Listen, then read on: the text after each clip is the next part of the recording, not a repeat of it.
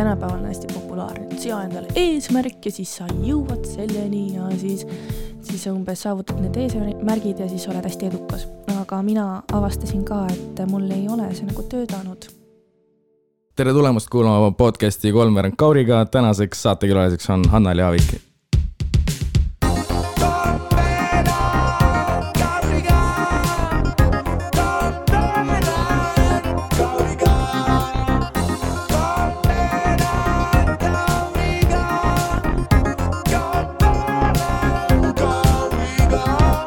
Ja me juba alustasime, et Hanna-Ly räägib, et kuidas ta tunneb, et kui vana ta on, aga see tegelikult ei ole nii, aga nii sa tunned. Jaa, ahoi, minu poolt ka.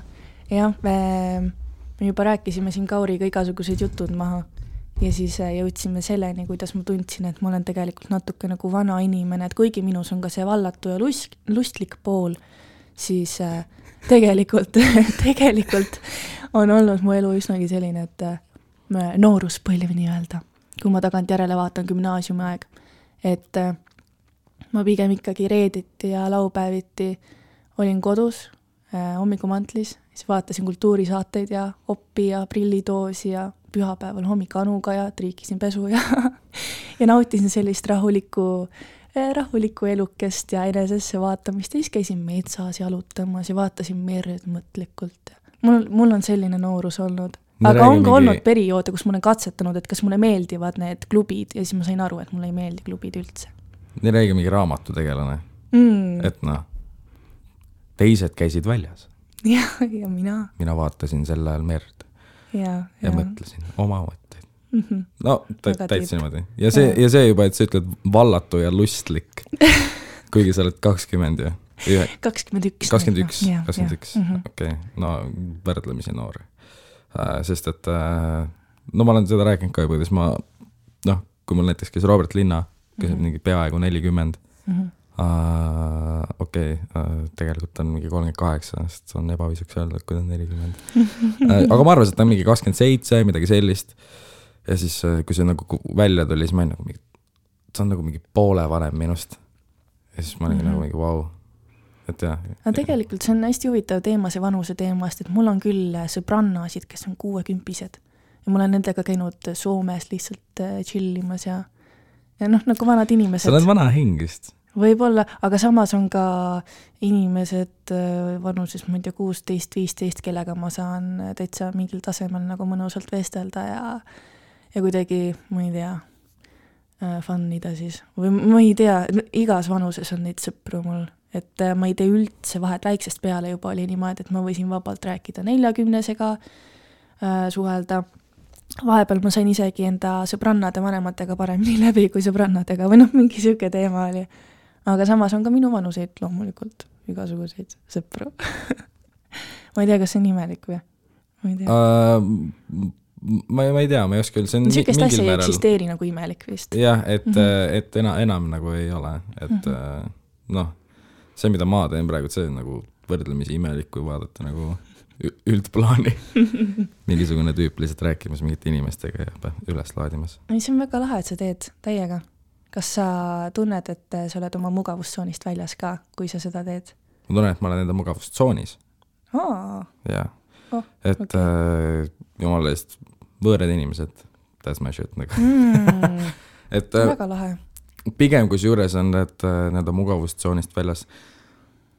Näiteks see on hästi palju mingid, nagu mida lähedasem sa mul oled, seda raskem on mul mingit, ma ei tea, mõtet avada või midagi sellist.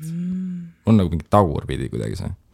Väga huvitav. Sest et näiteks enda perele nagu, isegi kui nad küsivad, et nagu, mis sa laval räägid või midagi, ma nagu, või üleüldse, ma nagu absoluutselt eelistan nagu pigem mitte hängida enda mingit pereliikmetega.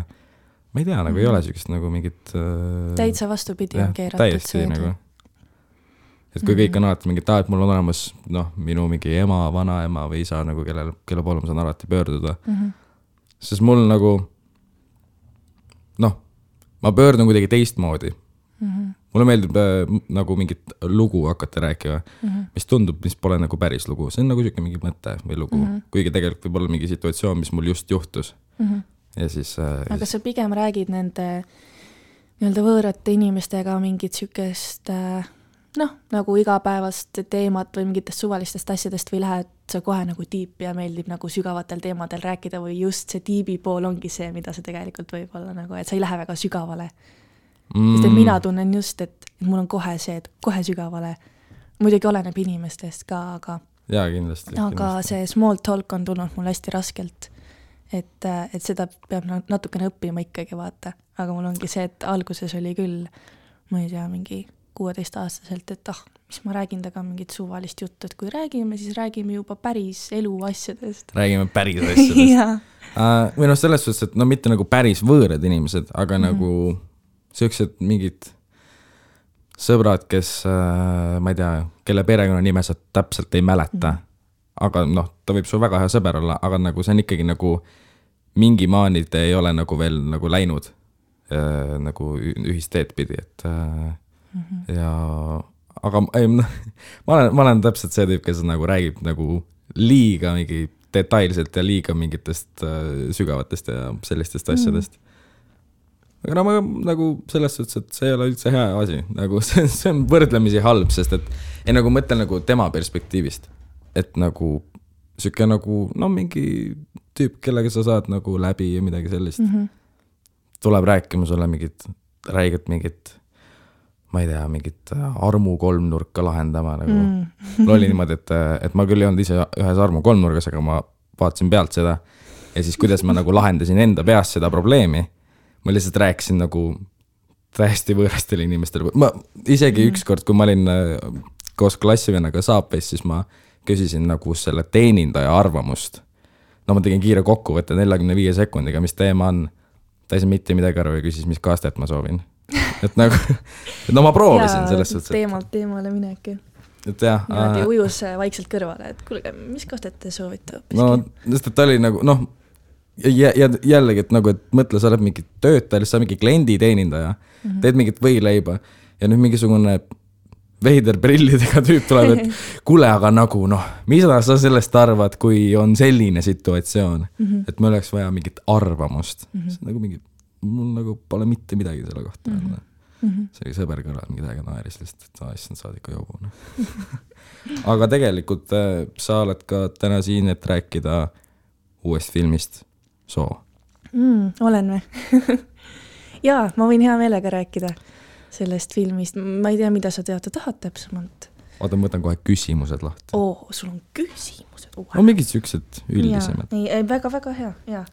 Et ta alustuseks räägi enda rollist siis. Täidan siis metskass Hilda rolli. Kas sa oled seda filmi muidu näinud juba? Muidugi. Okei, lahe. Professionaal. Ma muidugi vaatan selle filmi ära kõigepealt. Muidugi.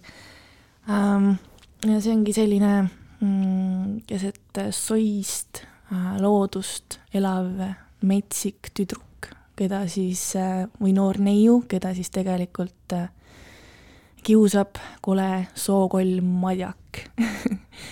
et selline ongi metsik karakter, päris suurte haavadega, aga igati huvitav, et tal on igasuguseid kihte ja eks filmis siis igaüks saab mõtestada, et kes see metskass täpsemalt on või kuidas ta mõjub, aga jah, et selline looduse laps ja vaba hing ja naine, kes võtab ka vahepeal mingil määral ohjad enda kätte ja vastutab enda elu eest.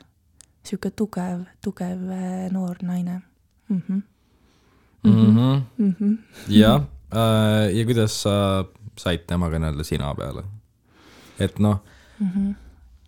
Ma tundsin kohe alguses juba metskassiga mingit siukest maagilist sidet, kui ma teadsin, et mul on võimalus seda rolli teha. Et üks asi on see, et ma ise kasvasin ka Soos üles tegelikult 10 aastat elasin keset metsi, täpsemalt tegelikult püramiidi külas, aga see ei ole oluline, et elasin püramiidi kujulises majas, selline, jaa. Nagu püramiid. Oranži värvi püramiid. Ja kiristordil on see, et meil oli 3. korrus ja see oli mediteerimiskorrus, kus olid kristallid ja see on selline, võid guugeldada. Ma saan aru, miks sa ei käi pidudel.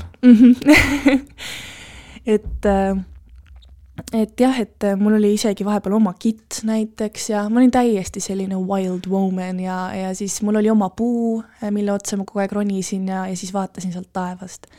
Ja siis meil oli muidugi oma püramiidi külalaste selline grupp või gäng ja siis me mängisime hobuseid ja loomi ja siis käisime metsa vahel luuramas ja oligi, et minu naaber oligi üle soo lauka, niimoodi, et kuidagi pidi siis jalutama üle soo ja vaatama, et see kuidagi väga märjaks ei saaks. Ja siis oligi, et läksin oma sõbrannale üle soo siis kogu aeg külla, et see soo oli põhiline teema ja sealt on tulnud ka selline huvi ürksuse vastu ja juurte vastu ja selline metsikus on, ma tunnen nagu minus endas ka olemas või selline vaba hing, nagu see metskass on. Aga loomulikult metskassil on ju igasugused pooled, mida mina iga päev ei esinda, eks ole. Et siis need pidi seest välja kaevama. Jah, seda ma näiteks tegin, et mingid emotsioonid, mida ma iga päev ei esinda, et need ma otsisin ülesse enda seest kusagilt sügavalt, et igal näitlejal on ju oma tehnikad, et kuidas ta sinna rolli sisse saab. Ja siis muidugi teatriklassis oli esimene arvestus on ju see, et sa jäljendad loomi. No metskass, see nimi ei ole talle juhuslikult pandud, järelikult on tal seda kassilikust. Ja siis ma vaatasingi, milline see metskass näiteks on ja võtsin ka metskassilt inspiratsiooni päris palju tegelikult. See, et kuidas ta on või millised on ta silmad, mida ta mõtleb näiteks või kuidas ta liigub. Nii et seda vaibi ma üritasin edasi anda. Jaa. Väga huvitav. Väga huvitav. No ma ei oleks mõelnud, et nagu mingisugusele sellisele karakterile sa pead nagu laskuma nagu mingi Animal Planeti tasemele. Nagu, et. Aga no, ei, crazy. Aga kuidas siis casting olid? Nüüd kui sul see nagu background on räägitud, nüüd ma ei imesta, et sa seal filmis olid ja üldse seda, mis sa just ütlesid, et sa oled vana hingevärki. Et noh, sul oli juba eelis castingul. No ei tea. No, mingil määral.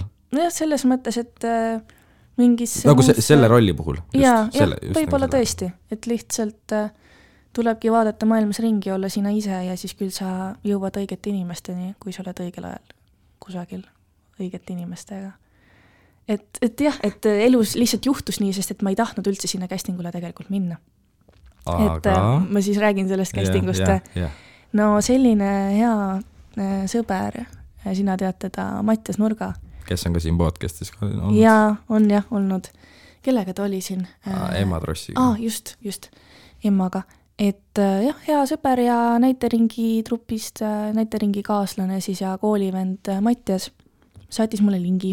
Castingu lingi ja siis ma vaatasin, et mingi metskassi otsitakse, on ju uude filmi suht sellist kogenematut inimest, et tal ei pea olema mingi väga tugev background taga näitlemise alal, on ju, et tahetakse sükest eksperimenti teha. Ja siis ma vaatasin neid moodboard'e, vaata, et milline see metskass enam-vähem olema peaks ja siis seal olid pikad lopsakad juuksed ja selline müstilised naised ja siis ma vaatasin, mis asja, mul olid jumalast lühikesed juuksed, ma olin breketitest alles just lahti saanud, on ju, olingi, et mis asja, et miks ma peaks sinna kandideerima, et ma ei tea, ja siis ma unustasin ära selle castingu üldsegi ja siis ühel õhtul mul tuli nagu mingi imelik kõhutunne või sisemine tunne, et ma pean lihtsalt saatma oma pildid ja videod ära, no matter what, nagu hästi tugev tunne ja siis ma tegin selle tunde põhjal ikkagi ära selle, et saatsin videod ja pildid ja siis vastust ei tulnud pikka aega, siis ma läksin oma eluga edasi, et klassik, et ma olin varem ka castingutel käinud ja ei olnud õnnestunud ja niimoodi see noore näitleelu on ju, et katsetad. Aga siis ma olin suvel spordivaimulaagris Võrus ja kas oled ka käinud või? Muidugi. No võt, väga mõnus oli seal. Ja siis õhtul tuli meil, kas produtsendilt või oligi otse Ergolt, et oled oodatud nii-öelda päris castingule siis juba paari päeva pärast ja Tallinnas ja siis ma pakkisin oma kotid ja siis Keka-õps viis siis mind sinna bussi peale ja siis läksin castingule ja vaatasin, et vau, et päris palju lahedaid naisi on siin ja siis tuli siuke ärevus, aga siis oligi niimoodi, et pidi Fransuga tegema erinevaid etüüde ja siis oli ka väikene siuke stseenikene, mille pidi pähe õppima, on ju, ja siis seda me tegime. aga siis öeldi, et ära mine, kui see oli tehtud. Ja siis ma ootasin seal ja ootasin ja teised tüdrukud käisid seal sees ja hakkasid juba ära minema, aga mina pidin ikka ootama. Ja siis 4 tundi lõpuks kestis see casting kusjuures, 4 tundi.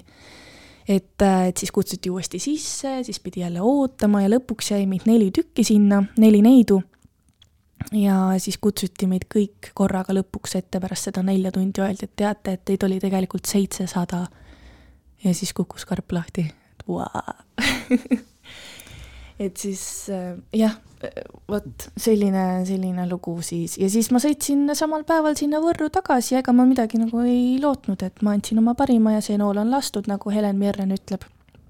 Ja siis järgmisel päeval Ergo siis kirjutas, et mis sa sügisel teed. Siis ma ütlesin, ma olen vaba nagu lind. Mul polnud mingit plaane.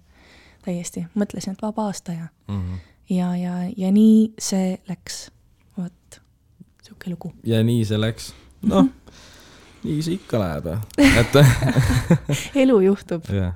Et igast ootamatusi tuleb tõesti. Aga siis võtete periood. Kuidas see välja nägi sinu poolt?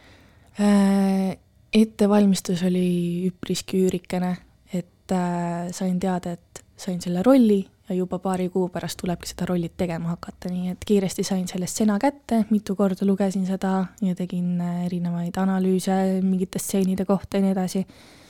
Ja siis pidigi juba hüppama nagu pea ees täiesti tundmatusse vette, sest et mäletan esimest proovi veel Fransu ja Ergoga, et me tegime esimest stseeni ja siis ma tegin selle enda arust jumalast hästi ära ja siis Ergo oli, et kas sa oled kooliteatrit teinud või? Sest et teater ja film on täiesti erinevad asjad ja siis sealt pidi ikka väga palju maha võtma kõike. Aga õnneks oligi, et Frans oli mulle justkui nagu selliseks mentoriks, sest et tal on see varasem kogemus juba olemas. Saatis mulle vajalikke mingeid videoid ja andis neid nõuandeid ja samamoodi juba kaamera ees oli see, et vaata Ergo vahepeal siis režissöör seal hüüab, et pange umbes see lääts ette või nüüd on mingi 35 ja siis ma ei saanud üldse aru, et mis need tähendavad, aga tegelikult see oli see, et kui kaugelt ta nagu võtab. Ja siis tihtipeale oligi see, et Ergo võttis hästi lähedalt mingit stseeni ainult minu nägu siis ja siis Frans oli seal taga, et ära nüüd liiguta, sellepärast, et muidu sa oled kaadrist välja. Et ta oli nagu täielik selline nagu, kuidas ma ütlen, ütlemegi mentor. Aga samamoodi Ergo siis andis omalt poolt väga palju nõuandeid ja rääkis, et milline see metsklass enam vähem olema peaks. Ergoga on üldse huvitav see võtetele, et ta ütleb hästi vähe, aga sa saad kohe aru, mida ta mõtleb. Ja siis vahepeal, kui ütleb, ongi, et stopp, et teeme uuesti, siis ta vaatab mulle otsa ja ma juba sain aru, mida ma valesti tegin. Ehk siis tal on siuke väga huvitav energia, et ei peagi palju jutustama või analüüsima.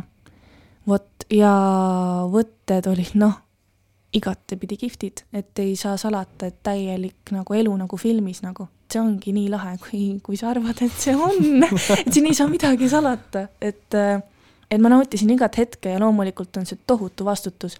Et nagu ma ütlesin, et hüppasin pea ees tundmatusse vette, vaata siis, kuidas sa ujuma õpid ja seda veel publiku silma all. Et oleks, et see projekt kusagil ei lähe.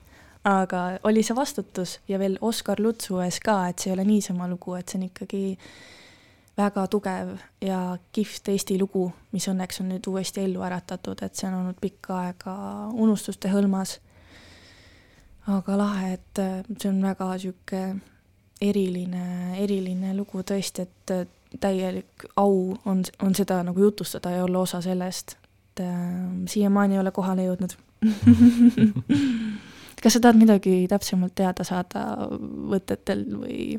Ei, jumalest sa lihtsalt räägi. Aeg on ja see ongi formaat. Ma kuulan, sa räägid. Sul olid mingid küsimused? Ei, need ei olnud spetsiifiliselt, et mingit, et tahad, mis toitude seal sõita või midagi sellist. Väga tore catering oli küll.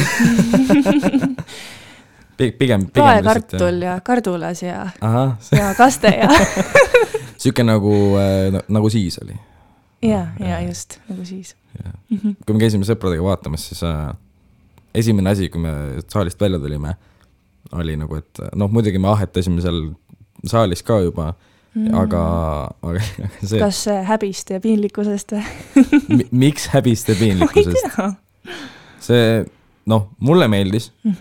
See oli, see oli loll nali, sorry, vabandust. No, vaata, ma ei ole harjunud, et siin keegi, ma olen harjunud tüüpidega podcasti tegema ja sellepärast ongi, ma olen ise ka. Natukene naisenergiat siia ruumi. Mina olen ka praegult pea ees vees. Aga põhiliselt asi oli see, et jälle vankriga talluminek. Et nagu suves, tõde õiguses, kevades mingil määral tuleks nagu kooli. Nagu... See vanger on ikka väga populaarne. Aga mis teha, et autosid ju ei olnud, et kuidagi pidi sõitma. Aga iga mingi teose algus on, et keegi läheb kuhugi vankriga. Tões ja õiguses oli ka vist. Ja seal oli nagu pikalt ikka mõnda pikemalt. Vot seda ma ei teagi, aga see on ilmselt režissööri ja stsenaristi valik ja ju siis see kannab mingit osa, et miks see peab seal olema. Ma usun, et miski ei ole juhuslikult pandud ja eriti kui Lutsul on see vankri teema, et see on ka Lutsu lugu, et võib-olla see vanker on seal, ma ei tea, mingi põhjusega, kusjuures ma ei oska seda tõesti kommenteerida, see on väga huvitav küsimus. Ma ei oska kommenteerida seda. Väga huvitav küsimus. Väga huvitav, et võib mõelda, et miks see niimoodi on. Peaks Ergolt küsima, et miks vanker alguses on. Hästi, et nagu igal pool. Ma siis saadan sulle sõnumi, kui ma vastuse saan. Ei, mis nüüd. Aga, ja siis sa lugesid teose täpselt enne võtteid, on ju, läbi? Jaa, ma lugesin raamatu läbi ja sellega oli veel see, et seda raamatut ei olnud juba ammu välja antud ja seda ei olnud kusagil müügil, seda ei olnud kusagil saadaval ja lõpuks ma kaevasingi selle kusagilt Tallinna Ülikooli arhiivist vist ülesse, siuke vana kapsas lihtsalt.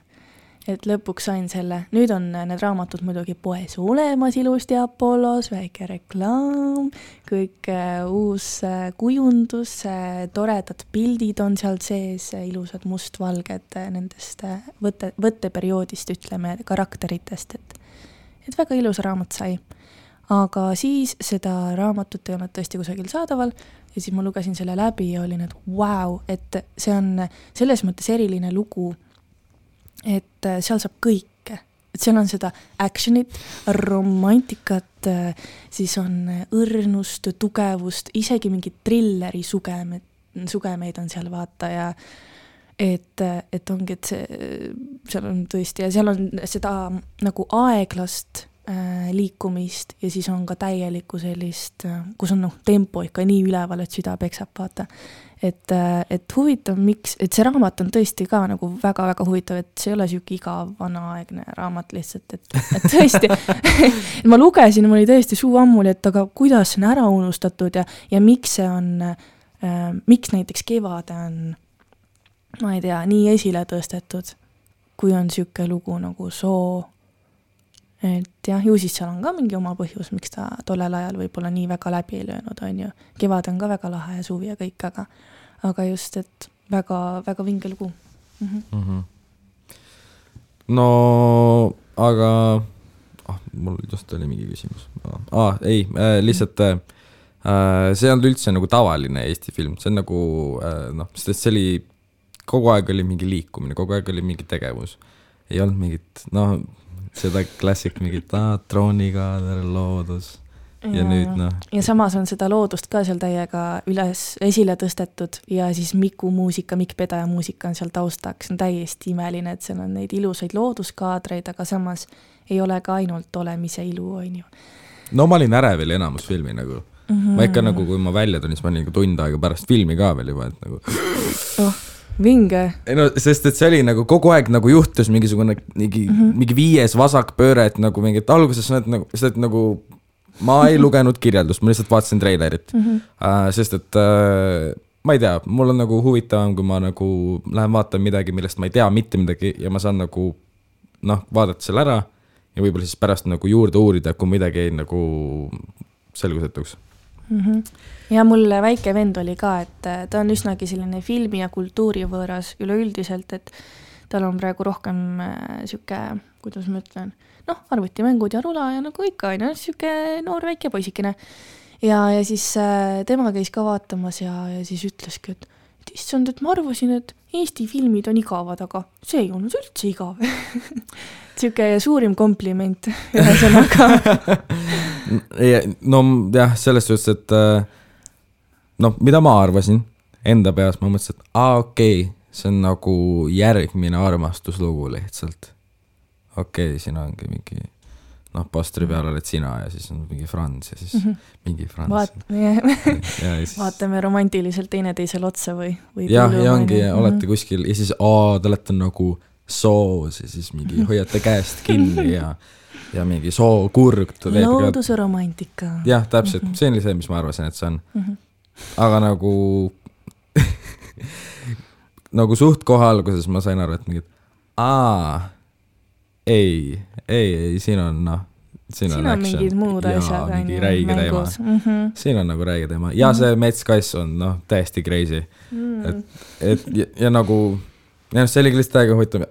Kes su enda lemmiktegelane on sealt? Vaata, loominguga vähemalt minul on selline asi, et iga karakter, mida ma olen ka ise teinud ja iga karakter, mis on filmis, need on nagu omad lapsed ja iga laps ongi oma nägu ja kõigil on omad asjad, nii et mulle meeldivad kõik, mul on selline ümmargune vastus. Väga halb vastus. Ma tahtsin nime. Ma tahtsin nii väga nime. Sa ei saanud seda, sa ei saanud. No, sest et meile meeldis väga Indrek Taalma roll ja sest et see on lihtsalt nii absurdne, kuidas nagu täiesti lädramälus lihtsalt. Ja nagu see fakt, et ta tegelikult on ju kaine. Et, ma loodan. Ja, oli küll. Igatahes kõik olid kained. Ja siis me mõtlesime, et tegime ka nalja, et ta tegi ka veits nagu viis ennast rolli sellega, et kuigi tal oli mingisugune 6 minti ekraani aega, siis ta viis ennast rolli sellega nagu, ma ei tea, kui Heath Ledger tegi Jokkerit, et ta mingi lukustas ennast hotelli tuppa 6 ajaks ja mõtles, et mida hullud inimesed mõtlevad. Mingid sellised asju. Teta Grimmi bussis oli hästi siuke mõnus ja rääkisime elust ja armastusest ja ma ei tea, mis iganes teemadest on ju. Ja siis läheb kaamera käima ja siis ta on see nagu. Imeline. Ja siis me mõtlesime ka, et nagu ta ka enne võtteid, chillis kuskil mingi, ma ei tea, vallipaaris ja sai ennast rolli, ta on nagu ilmselt, ongi, et ta on ju väga pika ajaline näitleja olnud, et tal on seda kogemust vist päris korralikult tagataskust võtta niimoodi. Kuigi ma ei tea, ma ei oska muidugi Indreku eest rääkida, aga igal juhul see oli väga vinge, kuidas, ma ei tea, Epp Eespäev samamoodi vaata ja Martin Kork ja Franz, et kaamera taga on hästi mõnus, tore, siuke lihtne, vahepeal elame rohkem rolli sisse ja vahepeal teeme lihtsalt nalja ja siis järsku on Ergo, et võtta ja siis on okei, nupp sisse ja nüüd ma olen see. Et jah, tõesti ma ei oska öelda ühte kindlat karakterit, kes mulle tohutult meeldiks, et kui ma oleks, kui sa tahad mingit nime, et siis ma võin olla äärmiselt egoistlik ja siis lähtuda sellest, et kuna ma pidin metskassi mängima, siis ma olen temaga kuidagi lähedane ja siis ma tunnen teda võib-olla natuke rohkem ja siis ta sai mulle armsaks kohe kindlasti. Et iga roll, mida ma olen teinud siis varasemalt teatrilaval, et nad on mulle hästi armsad, et metskassi roll kahtlemata on mulle tohutult lähedane ja selge. Okei, lemmiktegelast ei ole. Või jutumärkides metskass. Aga lemmikstseen?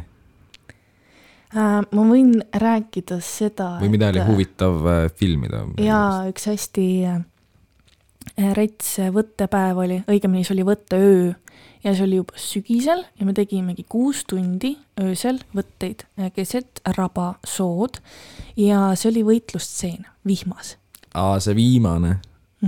Rohkem ma ei saa rääkida ega spoilida, aga ma võin rääkida, et kuidas seda vihma tekitati.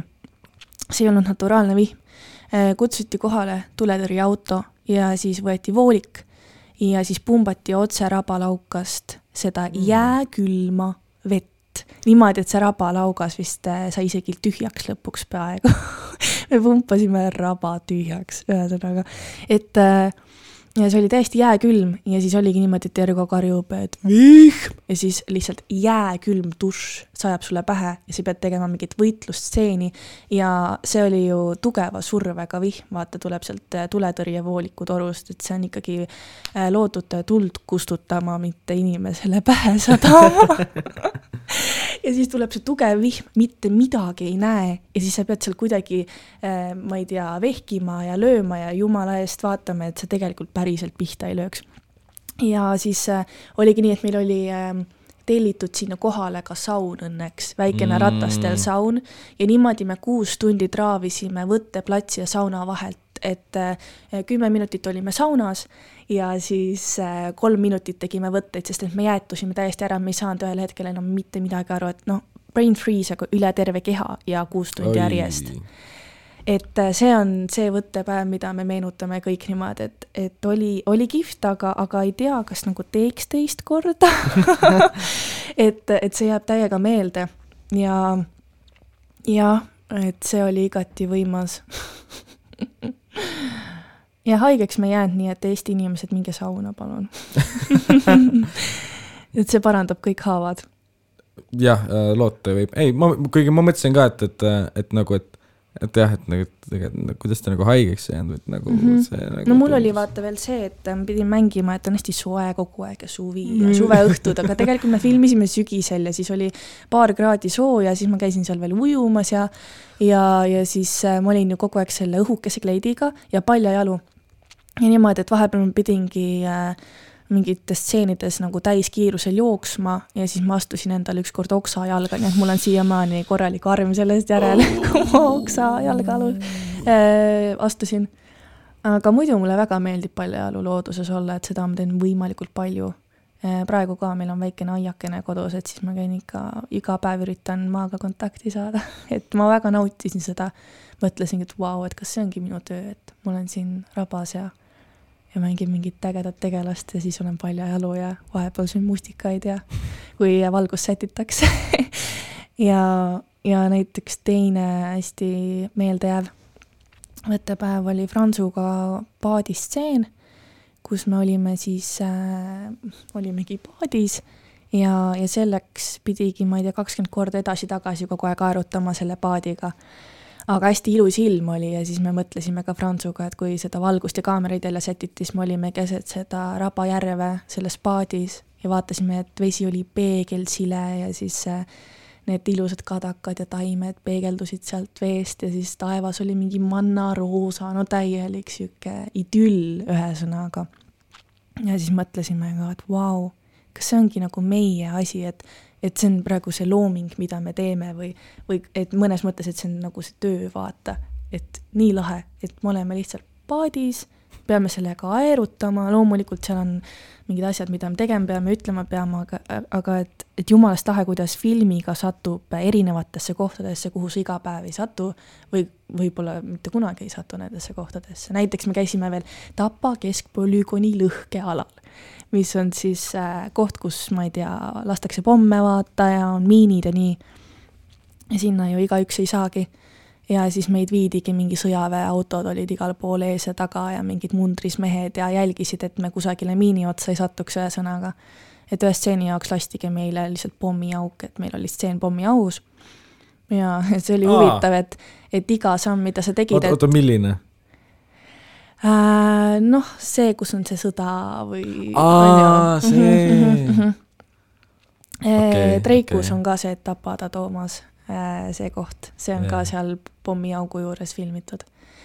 Et see oli siis seal polügooni lõhkealal ja siis isegi kui sa tahtsid vetsu minna, mis oli loomulikult looduse keskel põõsa alla, siis ma pidin noore naiste rahvana võtma suure mundris mehe põõsa alla kaasa, sest et ta pidi vaatama nagu, et kuhu sa astud. Privaatsust ei olnud. No, ma arvan, et see on kõige hullem asi. See oli väga chill, nad olid väga toredad. Sest et sinu ujumistseen ju, sinu esimene stseen selles filmis. Kuidas nagu see oli täiesti, niimoodi, et need on inimesed kogu aeg kinoekraani peal vaatavad. Jah, no selles mõttes, et minu jaoks ei ole keha kunagi häbi, aga üks asi on see, et kuidas sa seda nagu presenteerid. Ja mõned, olenebki, et mis see content, mis kontekstis see on keha siis. Et kas see on presenteeritud nagu ühtemoodi või teistmoodi või kunstilisel eesmärgil, aga mina võtsin seda nii, et tollel ajal ei olnud ujumisriideid, veel vähem metskassil. ja kui sa oled tüdruk ja lähed ujuma, siis ma ei tea, paljalt ujumine on kõige mõnusam asi üldse, kui oled sa proovinud paljalt ujuda näiteks. Muidugi. No see on kõige mõnusam asi üldse ja kõige loomulikum asi üldse. Et selles mõttes jah, et see oli minu jaoks nagu igati loomulik ja kuna Ergo põhjendas ära selle, et miks ta tahab seda stseeni ja et miks see võiks olla selle loo osa, mis oli ka raamatus niimoodi, et metskass läks ujuma. Et no mis sa siis hulluga peale hakkad, et ei hakka ju trikood või bikiine või mingeid asju selga panema. Ja et loomulikult see nõudis mingit julgust ja pani korra ka kahtlema, et oota, et kas ikka nagu ei. Aga kokkuvõttes jah, ma võtsin seda niimoodi, et minu jaoks ei ole keha tabu, et see on pigem püha ja olenebki, et kuidas sa seda presenteerid. Vot. Kas sul on midagi öelda selle kohta? Sul on selline nägu, et ei no, ma ei tea, ma mõtlesin, et see oli siuke, et oli veider või nagu, et midagi selle kiire vastus, aga ei, see vastus sobis väga hästi. Ei no, kokkuvõttes oli ikka see, et teeme ära siis. Ja. Aga ma just mõtlen, et nagu, siis oligi ju terve mingi võttemeeskond. Tegelikult enamus võttemeeskonnast läksid ära põõsa taha.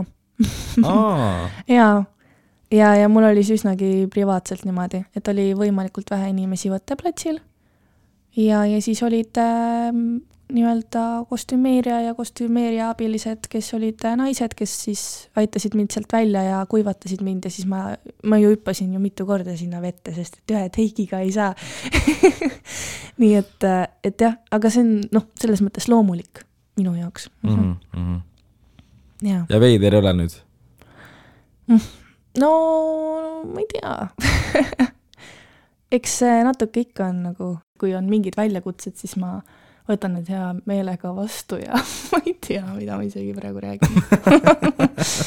et see on huvitav teema jah, aga õnneks mind lohutavad ka mingid sellised tegijad, näitlejannad, kes on ka olnud, kellel on olnud alasti stseene ja need on ilusti välja kandnud ja need lohutavad mind, et kui vahepeal tekivad mingid kahtlused, vaata, ikka on nagu see, et sa oled ju täitsa avalikult niimoodi.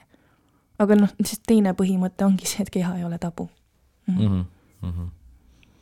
Aga terve see võttu, see oli siis sinu esimene täispikk film? Ja varem olimegi koolis teinud lihtsalt mingid köki-möki, sükseid katsetusfilme indilindi jaoks, vaata nii, et tegimegi Mattiase ja Aaroni tiimiga nii-öelda.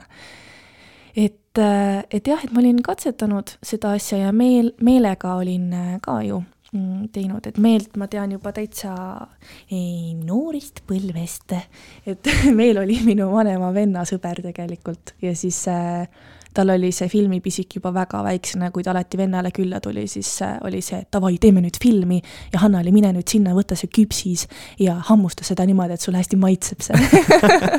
Tšau meel. Nad on ka käinud siin? On või? Jaa, aga lihtsalt kuna film ei tulnud välja veel, siis see episood lükkus ka edasi. Aga nad on ka käinud siin. Nad olid vist esimesed isegi, kes käisid nagu salvestamas. Et Soo on esimene film, mis tuli välja, aga tegelikult Kiik Kirves ja Igavese armastuse puu on esimene film, kus ma nagu olin. Aga mul on seal võrdlemisi väike osa.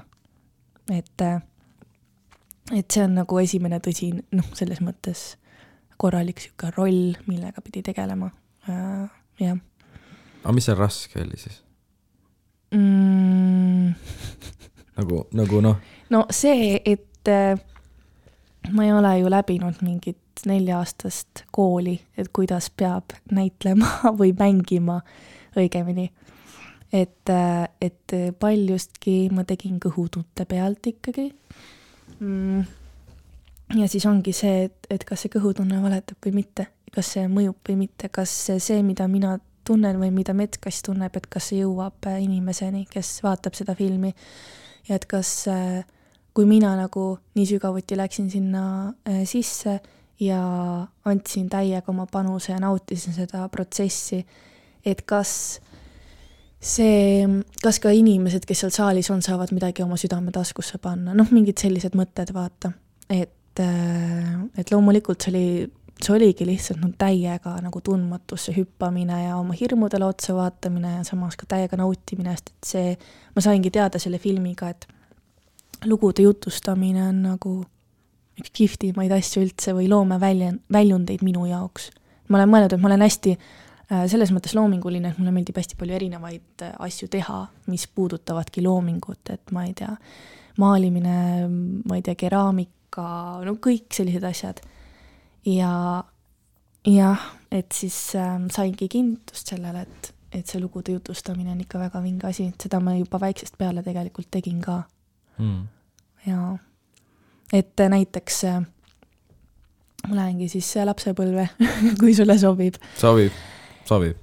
Et põhilised mängud olidki need, et ma tegin justkui nagu su nägu kõlab tuttavat. Ainult sellel ajal seda saadet ei eksisteerinud. Näiteks ma võtsin Freddie Mercury, ma vaatasin, kuidas ta liigub, kuidas ta häält teeb ja siis ma korraldasingi nagu showsid oma vanematele ja õdedele ja vendadele, kus ma panin Freddie mingi muusika käima, Queeni on ju, ja siis ma riietusin nagu Freddie ja siis ma üritasin seda meest siis täiega järele teha. Siis teine lemmik oli mingi Agneta Franklin ja siis oli loomulikult Michael Jackson ja tollel ajal hästi siuksed popid tüübid. See oli põhiline mäng ja siis ma tegin nagu oma telesaateid, kus ma olin saatejuht, umbes olin terrassi peal ja siis rääkisin, et tere, et me oleme 7 uudised Suve sadamas ja täna on meil külas siis minu väike õde on ju ja me räägime, miks ei tohi kommi süüa. Kus juures see, et miks komm on kahjulik ja miks maiustused on kahjulikud. Ja ma tegin veel sellist saatejuhi häält ka. Ja mul on see üks video YouTube'is üleval kus juures. Et tere, siin 7 nagu uudised. Ja, nagu avalikult. Ja. Nii, mis selle nimi on? Oota, ma mõtlen. Minu kasuema kontol on see vist Hanna-Ly Aavik on nimi. Mis selle nimi on, et miks komm on kahjulik? Mingi sükene video on. 7 uudised Suve sadamas. Täna me räägime kommist. Ja see komm on see üle asi. Ja me lähme küsime väikse lapse käest, kas tema üldse teab, mida komm teeb. See limps on sealt põhiline.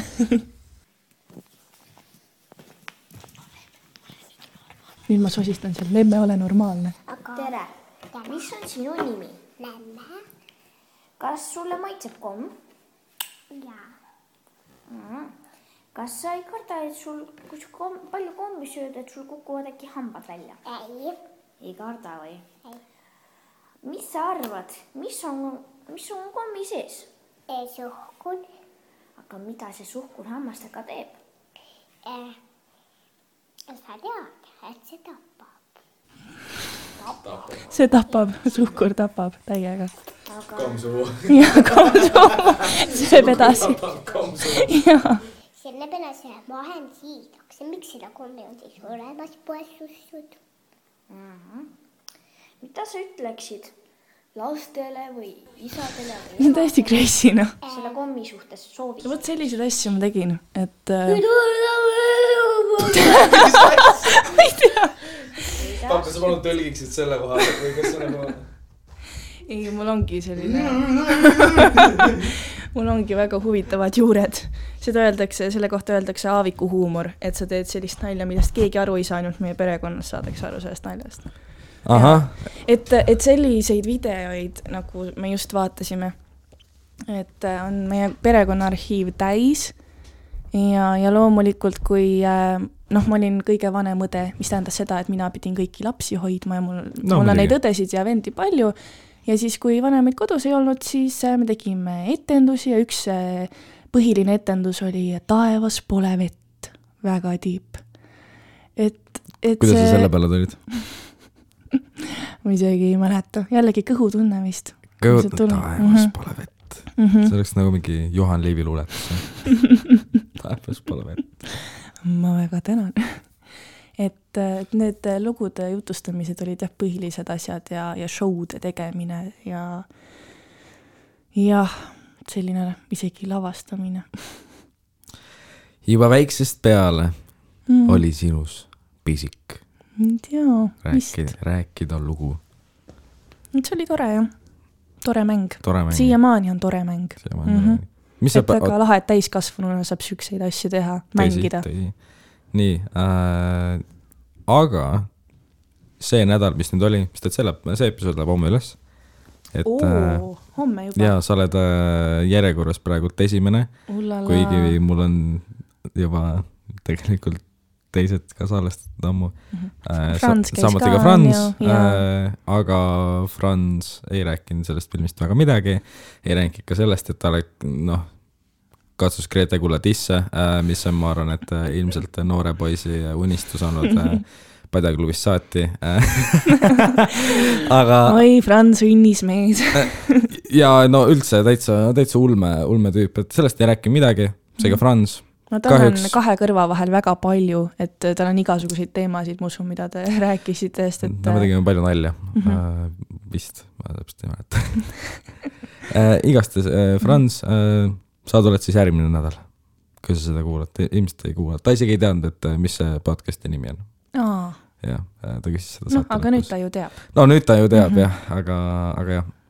Aga siis see nädal, mis nüüd praegult oli, väga hull nädal.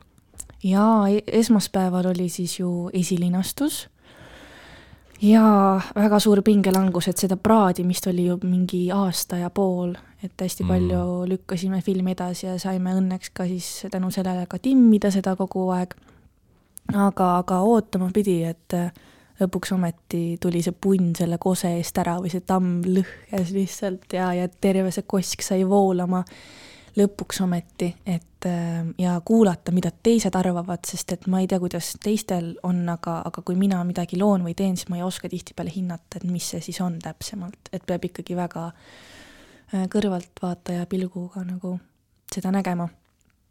Vot, et oli esilinastus ja siis sellele järgnes tuur, et me käisime suuremad Apollo kinod siis läbi, et Tartus käisime, eile käisime Kuressaares, üleeile käisime Pärnus ja siis oli veel Artises olid publikuga kohtumised ja siis Tallinna Apollo kinos ka oli siis, Solarises oli ka kohtumine. Et hästi soe, hästi mõnusasti võeti vastu ja oli toredad põnevad küsimused, aga loomulikult on hästi palju seda hirmule otsa vaatamist ja mugavustsoonist ju välja minemist, et neid piire on nüüd, mugavustsooni piire on nihutatud selle nädalaga ohtrasti, kilomeetreid. Nüüd on seda mänguruumi õnneks, aga see protsess, kus sa lihtsalt astud sellest piirist üle vaata, et ma lähen ikkagi, no matter what. Et see on olnud väga intensiivne. Mis su lemmikküsimus oli? Mulle meeldis üks ühe naisterahva küsitud küsimus oligi metskassi karakteri kohta, aga seda ma rääkisin vist juba. Ja selline nagu tabav, et muidu on selline üldine jutt vaata kogu aeg, aga siis keegi tundiski huvi just selle karakteri kohta, siis mul oli väga puudutatud, et vau, lahe. Jah, aga nüüd siis, mis edasised plaanid on, edasised tegemised? Mulle meeldib selline mõte, mida Fred Jüssi mulle siis edastas ööülikooli kaudu, et temal on selline mõtteviis, et tal ei ole eesmärke. Tänapäeval on hästi populaarne, et sea endale eesmärk ja siis sa jõuad selleni ja siis umbes saavutad need eesmärgid ja siis oled hästi edukas. Aga mina avastasin ka, et mul ei ole see nagu töötanud, et kuidagi see eesmärgistamine, et me ei näe ju, mis on mägede taga. Et meil on teekond ja siis me liigume, või mina liigun siis enda kõhutunde järgi siis või järgin oma südame kutset ja see on tähtis see teekond ja see, et ma teen neid asju, mida ma tunnen, et jah, et see on praegu õige või see on õige koht, kuhu minna. Et mõni nimetab seda voolamiseks võib-olla, aga samas ma ei taha kõlada nagu mingi lillelaps, et ma lihtsalt vaatan ja voolan, et loomulikult, kui mul on mingi sisemine tunne, et vot seda ma tahan teha või seda projekti ma tahan teha või teen hoopis mingi oma asja, et siis ma teen seda, näen väga palju vaeva ja tööd selle kallal. Aga kuhu see kõik mind viib, kuhu see film mind viib või mõned muud tegevused, ma tegelen hästi palju lastega näiteks, et kes seda teab, aga igal juhul ma tean, minu see põhifookus või alustala on see, et mulle meeldib luua ja mulle meeldib ilu luua. Aga ilu jällegi ei tähenda seda, et on mingi ilus naine või ilus lill või päiksesära. Ilu võib olla sellises muserdunud olekus, ilu võib olla koleduses mõne jaoks, ilu võib olla segaduses, vaikuses, kurbuses, rõõmus, õnnes, naerus, igas asjas. Et jah, see ilu loomine on selline fookus ja mis iganes ma ka ei tee, siis ma katsun seda sisemist häält järgida. Jaa, mõt. Aha, selge. Jaa, natuke tiip jutte. Võitis sõnatuks. Aga mingisugused projekte praegult käsil, mingit uut filmi? Vot, kes seda teab? See on eetriväline jutt, jah. See on eetriväline jutt. Selge. Ei, igasugused põnevaid asju on selles mõttes ja siis minu praegune fookus on ka tõesti, et need lapsed, kellega ma tegelen ja ma tegin joogaõpetaja paberid ära, laste joogaõpetaja täpsemalt ja lapsed on hästi vinged, süksed vahetud, et mulle väga meeldib lastega töötada ja nendega olla. Et hästi ausad ja siirad ja puhtad inimesed, kes ütlevad kohe otse välja. Nii tore, et kellegile ka lapsed meeldivad. Jaa, ma olen täiega. et ma olen nendega kogu aeg kuidagi ümbritsetud olnud ja see arusaamine teineteisest on siuke tore. Ma ei tea, kas sa oled kogenud sellist tunnet, kui laps on näiteks unine ja siis sa võtad ta sülle, siis ta võtab su kaela ümbert kinni. See on nagu kõige ilusam tunne minu meelest. Üks ilusamaid, kui ta lihtsalt siiralt toetub sinu peale, paneb pea rinnale, võtab su kaela ümbert kinni oma soojade kätega ja siis tudub seal natukene. See on nagu üks imelisemaid tundeid minu meelest. Ma ei taha üldse seda pilti rikkuda, aga mulle ei meeldi lapsed. Täitsa mõistan. Vähemalt praegu. See on päris...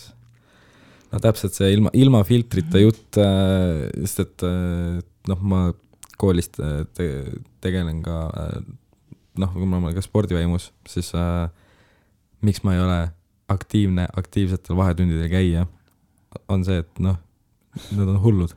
Nad on lihtsalt hullud. Aga äkki vaata, inimesed on nagu teineteise peeglid, mul on selline tunne. Ja kui keegi väga kuidagi trigerdab sind või häirib, siis mul on siuke tunne, et see võib olla miski, mida sa oled ise äkki alla surunud. See on selline mõttekoht. Täiesti võimalik. Üldse ei vaidle vastu. Aga momendil ei, sulle ei peagi meeldima selles mõttes, et erinevused rikastavad. Erinevused rikastavad. See on midagi, mida ma ei tea, mu õpetaja ütleks mulle, kui ma saan ma ei tea, halvad hinded. Mis asja? Ei, ma olen kitsas matemaatikas, aga mitte nagu jällegi sellepärast, et puhtalt, ma olen laisk. Ma olen laisk lihtsalt, ma olen lihtsalt laisk loomu poolest. No ma lihtsalt ei olnud maitas, Aga sa ei õpi praegult? Ei, mul on teine vaba aasta praegu ja... Lavakas? Lavakakotsed on tõesti sellel aastal, jaa. Aga jällegi midagi kindlat ma ei ütle, sellepärast, et minu elu puhul on see reegel, et sina plaanid ja Jumal naerab, et ma ei ütle 100% mitte midagi, et mida ma teen tegelikult. See võib tunduda täiega udujutt, aga mul on praegu vähemalt viimastel aastatel on selline periood ja elu on näidanud, et liigu kusagil lihtsalt ja siis tulevad õiged uksed avanevad õigel ajal ja kui see uks on ülikooli uks sellel kevadel, sul oleks väga vinge ja aga ma olen ka teiste alade peale mõelnud, et kuna mulle meeldibki luua mitte ainult siis lugude jutustamise läbi, vaid ka maal ja kunst ja disain, et siis ongi ka BFM-is on mingid mõtted, aga eks elu näitab. Ma ei oska tõesti mitte midagi praegu kindlalt öelda, et sinna ma lähen ja 100% näed mind seal varsti. Selge. No natukene salapärane peab ka olema ju. Peabki ja jumalest. Ei tohigi öelda kõike, sellepärast selle podcasti nime on 3 veerand Kauriga, mitte metatasand. Ükski episood ei ole 45 minutit. Aga nagu mõni on mingi tund ja pool mõnusasti, on ju. Miku ja Oskariga siis vaname filmi tegijatega. Nendega vist tuli isegi mingi, ma ei tea, tund 50 või midagi sellist. No me tegime pausi vahepeal ja kõik tegid seal. See ongi selline mõnus podcast, et sa lihtsalt vaata jutustad erinevatest asjadest ja et nii see jutt läheb pika peale. Et mul oli nüüd nagu muusikute sats oli. Kas nüüd on näitlejad või? Tead, ma ei tea, aga võib-olla, sest et mul oli see, et enamus muusikud, kuhu ka eksis ära Silver, ja siis tuli Tigran, kes on kõike, sest nüüd tuled sina, siis tuleb Frans. Vaata ongi, ma ei tea, kas minu kohta saab näitleja öelda, sest mul ei ole seda ühte väljundit nüüd, et ma olengi näitleja, et see on see, mida ma olen nüüd viimastel aastatel teinud, on ju, aga ikkagi noor inimene. Ja Frans ka samamoodi tegelikult ei ole nagu, ei pea ennast näitlejaks vähemalt niimoodi vek spoiler, aga lihtsalt mingit teist suunda ka natuke. Ma ootan väga seda päeva, kus ma kutsun mingi äriinimese, sest et ma ei tea mitte midagi, ei rahast, ei pangandusest, ei millestki. No see oleks huvitav kogemus. See oleks minule huvitav, aga jällegi nagu, kes see nagu publik siis on, et kas see nagu publik on nagu teised tüübid, kes ei tea mitte midagi? Ei no aga ongi ju noored peamiselt, vaata, nendel on ka vaja igasuguseid teadmisi saada. Et nii muusikast ja ärist ja näitlemisest ja fotograafiast ja kõigest. See laiendab ju silmaringi selles mõttes, et kõigil on vaja tegelikult olla rahatark, et siis on elu lihtsam lihtsalt. Jaa, aga igasuguseid huvitavaid mingisuguseid panga podcasti on juba, investeerimisjutud vist on üks midagi sellist, et nagu... Aga sellist podcasti episoodi minu meelest ei ole, kus intervjueerija ja kus intervjueerija ise väga ei tea vaata rahast midagi. Tavaliselt on see, et nii, ma olen ise suur kõva rahaboss ja nüüd ma küsin teiselt rahabossilt, et kuidas see raha ikkagi liigub ja kuidas sa veel saaksid ja nüüd me anname koos mingeid näpunäiteid, on ju, investeeri ühesõnaga. Et siis sina oled mingi, et kuule, ma ei tea mitte midagi. Palun nagu, räägi mulle, kes ma ei tea mitte midagi. Mul on nagu pangakaart ja hoiupõrsas nagu, et nagu mul rohkem ei ole. Hoiupõrsas, kas see hoiupõrsas, millega sa saad selle katki teha? Ei, siis... mul see ei ole. Mul on see, mis käib alt lahti. Okei. Ja, see on ka Svetpanga oma. Aga tegelikult olen SBS. Oih, see... käärid. et jah. Ehk siis filmsoo on kinodes igal pool üle Eesti, minge vaatama, soovitan väga ja kindlasti soovitage sõpradele, vanematele. No Hanna-Ly väike vend isegi ütles, et väga lahe on, et siis järelikult peab olema. Et jah, aitäh, et sa tulid ja aitäh, et kuulasite. Aitäh ja ilusat olemist edasi, õhtut või hommikut või päeva. Tšau!